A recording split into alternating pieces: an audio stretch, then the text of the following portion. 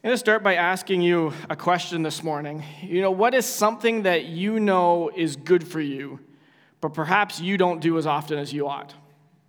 What is something that you know is good for you, but perhaps you don't as often as you ought?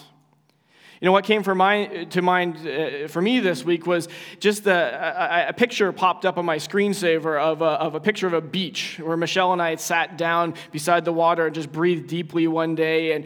And it seems like every time we sit beside a large body of water like a lake, we find ourselves looking at each other and say, we need to do this more often. Like, why don't we do this more often? This should be a main part of our lives, because in that moment, we are able to breathe deeply. We are able to kind of let down and actually enjoy the moment in ways that we normally just don't in our day-to-day lives. Now, that's just one example of one thing that perhaps that I know is good for me that I don't engage in more frequently. Maybe as you were thinking about this morning, as you were thinking about something that's good for you that you don't do as frequently as you ought, maybe a couple other thoughts came to mind. Maybe what came to mind for you has to do with taking care of your physical health. And you recognize, I really should exercise more. Maybe I should eat better, which is a bad thought to have on Thanksgiving weekend, I know. But on Tuesday, you might think this way. We know these things are good for us, and they really actually do make us feel better, but actually doing these things can be a struggle, we know. Or maybe what came to mind has to do with our mental or emotional health. Things like we know that connecting with our family and our friends or sitting down with our counselor or our therapist from time to time is really good, and they make us feel better about life. And yet busyness creeps in and we don't engage these things and these people like we ought. Or maybe when I ask that question, what came to mind has to do with your spiritual well-being. And those moments when I sit down and I reflect on Jesus and I spend a couple moments in a prayer to start my day, or those moments when I engage in worship, those are life-giving moments, and I just should do them more often. But you wouldn't be alone if the struggle to actually do that on a regular basis. If you struggle with that, you wouldn't be alone. We all have things in our lives that we know are good for us, and that when we do them, they make us feel good, and they are good for our well-being, and that we just don't engage them as often as we should. Well, this morning we're going to talk about something else, and it's Thanksgiving Sunday, so we're talking about thankfulness, right? This morning we want to talk about thankfulness as one of those practices that really is good for us. It's good for our well-being. It's good for our soul, but perhaps we don't do it as often as we should, or we don't engage in Thanksgiving as often as we should. And to help guide us this morning, we're going to look at a moment when Jesus commends somebody for stopping what they were doing and making the point to come to Jesus to say thank you. And so we're going to look at Luke chapter 17 this morning, starting at verse 11. Now on his way to Jerusalem, Jesus traveled along the border between Samaria and Galilee. As he was going into a village, 10 men who had leprosy met him. They stood at a distance and called out in a loud voice, "Jesus, Master, have pity on us." When he saw them, he said, "Go show yourselves to the priests." And as they went, they were cleansed. One of them, when he saw he was healed, came back, praising God in a loud voice. He threw himself at Jesus' feet and thanked him, and he was a Samaritan. Jesus asked, "Were not all 10 cleansed? Where are the other 9? Has no one returned to give praise to God except this foreigner?" Then he said to him, "Rise and go. Your faith has made you well." Now, before we get to talking about thankfulness this morning, I want to highlight something about this passage that might be important for some of us to hear this morning.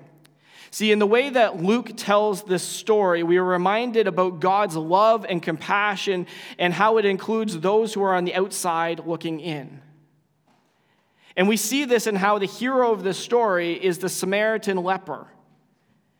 And the fact that he's a Samaritan and he has leprosy means that he's doubly an outsider, doubly an outcast in the minds of many of the people who are listening to Jesus. See, leprosy was a bit of a catch-all term that referred to a whole variety of skin diseases, and many of which were contagious.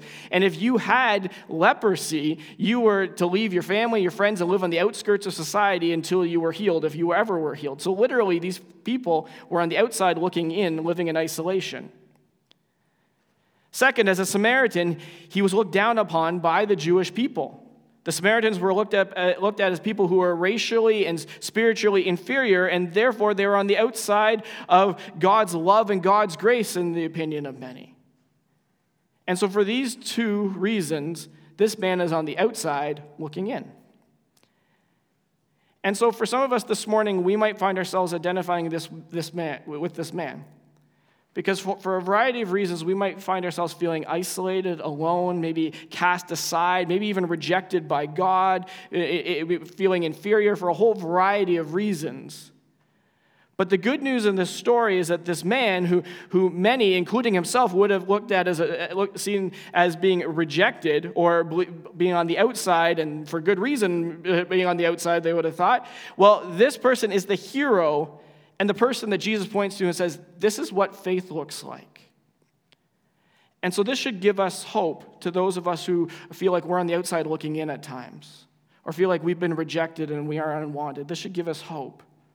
And it should also challenge those of us who deal with the temptation fight with the temptation to judge others and to judge other people's value and worth as being less than our own. There should be a challenge there. But to get back to the theme of gratitude this morning, let's just examine this story. The story begins with Jesus traveling in the border region between Galilee and Samaria. And in his travels, he finds himself outside of a village when he is approached by 10 lepers, 10 people who are on the outskirts of society, but they found each other and they have approached Jesus. And the fact that they called out to Jesus tells us that then what they knew about Jesus, that they'd learned that he was approachable, that people like them could, in some way, approach Jesus. But they call out to Jesus from a distance, and in doing so, they are honoring the requirements of their day, the requirements to stay away from other people. And so they get as close as they could, and they ask Jesus to show pity on them. Now, as we read through the Gospels, we will notice that appeals like this are not uncommon. There's lots of times where people have come to Jesus and they've asked for his compassion, and they've asked for his mercy. And here, this appeal for pity is a request that Jesus would consider healing them. And in Jesus' response, we see the compassion that he has for those in the margins, because he tells them to go and to show themselves to the priests. And Luke tells us that as they went, that they found that they were healed. Now, it might seem kind of odd to us that Jesus says, go show yourself to the priest, instead of saying, you are healed. I mean, Jesus other times just says, you are healed, and they are healed. But what Jesus is doing here is he's inviting these particular men to exercise some level of faith in this miracle. See, the local priest served as the role as sort of like a public health worker of sorts. And to the degree that if somebody thought that they were healed, that their reason for isolation was over, they had to go and show themselves to the priest before they could rejoin society. And you know what? You don't go to the priest unless you think that you've been healed. And so the text tells us that as they turn and they go they leave Jesus, that's when they notice that they're healed. See, they had to take a step of faith, believing that Jesus was going to do what he said he was going to do. And in taking that step of faith, they experienced healing. Now, we have to appreciate what this would have meant for these people, these men, to have experienced this healing. It would have allowed them to return to normal life in ways that they hadn't been able to enjoy for who knows how long. They were able to go home and hug their wife and their kids. They were able to enjoy a meal with their family and friends. They were able to re-engage society just like they used to. These are things that they hadn't done in a long time. It's a big deal. And we ought to think to ourselves, how would we have responded if that was us? You hadn't been able to hug your kids for a while. What would you have done in that moment? You hadn't been able to go and sit down and have a cup of coffee with a friend. What would you have done in that moment? I can tell you, I'd be headed straight home, and there's not much you could do to stop me. And that seems to be the response of 9 out of the 10 men who were healed that day. They rushed off to get cleared by the priest so they could go and they could re-engage with their lives. But this story reminds us that in our rush to enjoy good things, that we can sometimes miss out on something that is better. And this is where our hero stands out. See, one of these men recognizes that the good things that has happened to him. He's turned and he recognizes, whoa, I no longer have this disease anymore. And he turns back and he throws himself down at Jesus' feet and he praises God and he thanks Jesus for this miracle of being healed. And the line that he was a Samaritan is meant to make the whole thing stand out as being that much more important, that we need to pay attention to this man. Because again, the Jews thought that they were spiritually superior to the Samaritans and much more faithful to God. But here, the person who acts with greater sensitivity and responsiveness to God is a Samaritan and not the others. It's the person that everybody assumed could not respond in faith or would not respond in faith. That's who responds in faith. Now, Jesus does not say that the other 9 are any less cured, and there's no indication that he undoes the miracle, okay? But he does imply that they were less grateful. And there seems to be a connection between faith and gratitude that's being made here. Now, the Samaritan man's act of thankfulness leads him to experience something more that the others did not. See, he gets this personal interaction with Jesus, this personal experience with Jesus, where Jesus looks at him and he celebrates his faith. And again, just think for a moment of what it would be like to be him in that moment, for Jesus to look at us, to look at you, and to say, well done, you did it. It would have a deep impact on who we are and would give us such encouragement and joy and new energy just to keep going. But it wouldn't have happened if this man had rushed off like the others did. This moment happens because he stopped, he turned around, and he said, thank you. You know, often when we talk about thankfulness with our kids, when we're trying to teach thankfulness to children, it comes across as, just trying to make sure that they're polite. And there's something to that, right? Like we want our kids, parents, we want our kids to grow up to be decent, civilized human beings who can handle themselves in a variety of situations. You want them to be equipped to meet the queen or the king, right? Although that's, unrealistic. We just want them to be able to handle themselves and not be a mess. And sometimes that is how we talk about, why should you say thank you? Why should I say thank you? Well, we want you to be polite. We don't want you to be rude. But when we talk about giving thanks like we are this morning, there's more to it than just being nice. Rather, the practice of thankfulness is good for us, and is a practice that we can say is transformative. Gratitude is transformational. It changes us. It's so much more than just being nice. It has a positive effect on who we are in so many ways and changes our relationships in so many good ways. And so this morning we want to just focus on 2 ways that our practicing gratitude and saying thank you to God can have a positive impact on who we are, can be good for us. The first is that the practice of thankfulness helps us to rediscover God as the source of equilibrium for our lives. And I'm going to start by telling a little story here about how I learned this past week. A week ago Friday, beautiful day. As my day off, I'm sitting at home with a cup of coffee, sitting on my deck, sun's shining, I'd already done my list of chores. It would have seemed like that should be a perfectly relaxing moment. Kids are at school even, it should be perfect. Except it wasn't. You see, in that moment, I couldn't quiet my mind of all the things that I had to do or should be doing. You should be doing this, you should be doing that. What about this or that other thing? That sense of busyness, and it was just kind of milling around in my mind in that what should have been a perfectly relaxed moment. And then I started thinking about it, that sense of busyness, all the should-haves, I realized were getting tied to how I was understanding and feeling about myself. Suddenly all the should-haves, I should be doing this, I should have been doing that, were like, because you're not doing that, you're really not that good of a person, you're really bad, you're a waste of space. It's a little bit drastic, don't you think, for sitting down for a cup of coffee?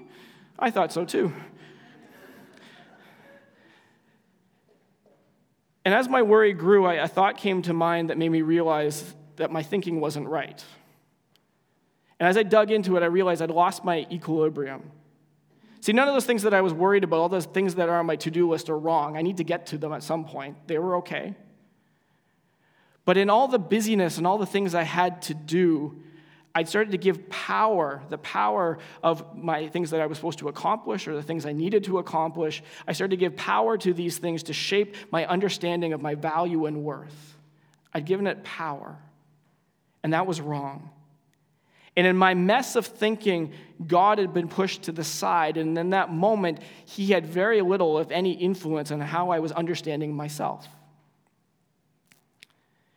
Sometimes life gets busy. We have things to do, we have people to see, we have to-do lists to manage, we have schoolwork to finish. You get it. We've got things to do. Busyness is a part of real life. And if we're not careful in our busyness, it is God that can get pushed aside. We don't set out for this to happen. We don't intend for this to happen, but it happens. And the result could be that our life feels like it's just out of sorts, like it's lost its sense of balance. But the practice of thankfulness can help us rediscover God as a source of balance and meaning. See, when we pause to say thank you to God, we are in essence being like the Samaritan man in our text today who acknowledged the greatness of God and the compassion of Jesus. And in this text, the rest of life gains an appropriate perspective because he stops and he's able to look at Jesus and express his thankfulness to Jesus, and Jesus is able to speak into his life. When we stop what we're doing to give thanks to God, what we are doing is we're creating space to be reminded of God's love and his presence in our lives. And because gratitude can't be rushed, gratitude helps us slow down. It helps us step back, and it helps us take notice of how God is with us and how he is for us. And not only that, but as we slow down and we say thank you, we are reminded that God is not to just be understood intellectually, because sometimes that's how we think about God. We just need to know a lot of things about God. But as we slow down and we give thanks, we are reminded that we can experience and know God relationally. And that his presence and love in our lives is what gives our lives meaning and purpose. See, when we say thank you, we are making space to hear from God. The second point this morning is that the practice of thankfulness has a positive effect on our relationships with others. Sometimes I am surprised by the attitudes that I have towards other people. I can shock myself with how judgmental I can be, with how I can harbor bitterness and unforgiveness, by how entitled I can be, and so many other emotions that I know are just not positive and are not making my relationships better. And in some cases, what these thoughts do, what these emotions do, is they actually are building up barriers that are keeping me away from other people. But the practice of expressing our thankfulness to God can be an antidote to this. See, when we say thank you, we are acknowledging that we are the beneficiary of someone else's kindness and generosity, and we recognize that we're not self-made. And when we acknowledge God's kindness and generosity towards us, the result will be a growing humility and grace, a humility in us that results in a grace for others. And humility and grace will break down the barriers that seem to easily creep up in relationships. Too often we are too busy to be present with other people. We might be physically in the same space as other people, but we aren't really listening. We aren't really there. We aren't really participating in the relationship. And when that happens, that's a recipe for relational disaster. We know that. But the practice of gratitude trains us to be present in the moment. See, in order to give thanks, we need to be paying attention. We can't just be rushing through. We need to be paying attention and looking for the good things that exist in our lives and to get big or small and to give thanks for them. And so as we practice giving thanks to God, we find ourselves slowing down and looking around and taking notice of the good things that we have to be thankful for. And this practice of gratitude will find its way spilling over into the relationships that we have with other people. It just will. Now, there's a bunch of different ways that we can practice this. We can and we should. We can do this on a daily basis. This is where that little prayer that we have before we sit down and eat meals is a great practice. Although I've said this before, I think it's probably the most disingenuous prayer that most of us pray any given day, right? It's the thing that's getting between you and food most of the time. But the rhythm, the purpose for that, and the rhythm that exists in that is there's a built-in schedule, built-in prayer time where we can pause, and if we enter into that moment properly, and thoughtfully, that's an opportunity to pause and to give thanks and to allow that moment of thanksgiving to shape our connection to God and the relationship that we have with others as well. There are other ways that we can do that, of course, just by paying attention and recognizing in the moment when something good happens, saying, God, thank you for that. Thank you for that person who showed up just then. Thank you for that act of kindness. Thank you for that beautiful tree that has all sorts of amazing, vibrant colors right now. There are things that we can do if we're just willing to stop in the moment and to express our thanksgiving. Those can be just in the flow of life. But this morning, we want to do something as a part of our service where we practice Thanksgiving together. And I'm going to ask my helpers to stand up. They have little cards like this. We're just going to, for the next couple moments, try to hand out a card like this to everybody. And what we want to do, just because it's a great way of applying what we're talking about this morning, is just to identify one, maybe two things that we are thankful for. And we'll just spend a couple moments doing that. And for those folks who are watching at home, if you can do this at home, find a piece of paper, write a note in your phone. You can even write it in the chat. What are you thankful for? For those of us at 82, we're handing out this little piece of paper, and you have the choice to write something on it that you want to fold up and put in your pocket. That's fine. But we think it'd be really kind of neat at the end of the service if we all walked out of here and we stuck these on the wall underneath the big West Heights sign. And we collectively can look at all these things that we have, that we were thankful for, and as a sort of an act of worship this morning. Has everybody got a card here? If you don't have a card, you can put your hand up and one of our runners will help you out. But let's just spend the next just minute or two just reflecting on what is it that we have to be thankful for. All right. Why don't we conclude our time this morning just with prayer? And as we spend some time in prayer this morning, I'm going to just leave a space, and I invite you to hold that piece of paper in your hand. And when there's a little bit of quiet, in the quiet of your heart, just to say, God, I'm thankful for, and then just, spend a moment saying thankful for whatever you wrote down this morning. Please join me in prayer. Lord Jesus, Scripture tells us that every good and perfect gift comes from you. Lord, and we know that you are the giver of good things, and that you bring things that are lovely and joyful into our lives, Lord, that you give hope and beauty. Lord, all the things that make life good, Lord, come from you. And so, Lord, we want to say thank you this morning for that. Thank you for the family that we have, for the people that care for us even when we aren't really sure what we think of ourselves. Thank you for the friends who've been with us and encourage us. Thank you for the opportunities that we have to learn and to grow at school and at work, Lord. Thank you for the tasks that are a part of our lives that give our lives meaning, whether they be things that we get paid for or the volunteer opportunities we have. Lord, thank you for giving us gifts and abilities that we can use.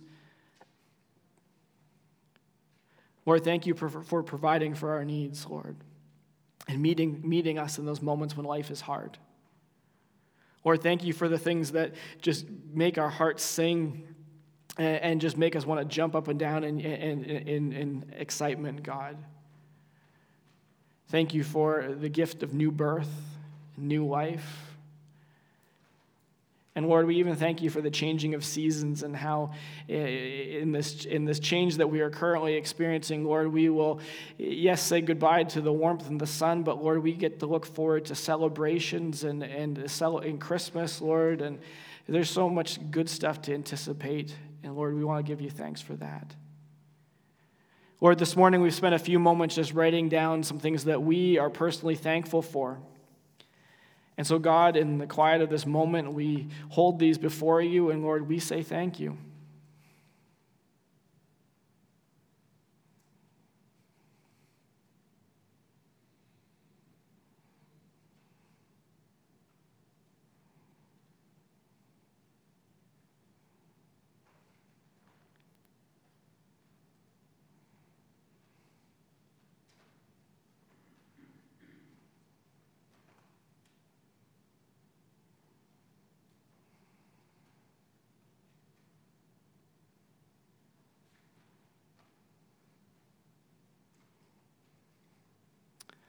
Lord, for all these things and more, we give you thanks. Thank you for your love. Thank you for your mercy. Thank you that you give us new life. Thank you for Jesus, Lord, and for the fact that we can know you because of what he has done for us, Lord. And thank you for this church community and for the opportunities that are before us, Lord. Lord, as we go into the week that is ahead, would you inspire us to make thankfulness just a part of our daily routines, Lord? And in that, in our experiences of giving thanks, Lord, would we meet you in new and fresh ways? In your name we pray. Amen.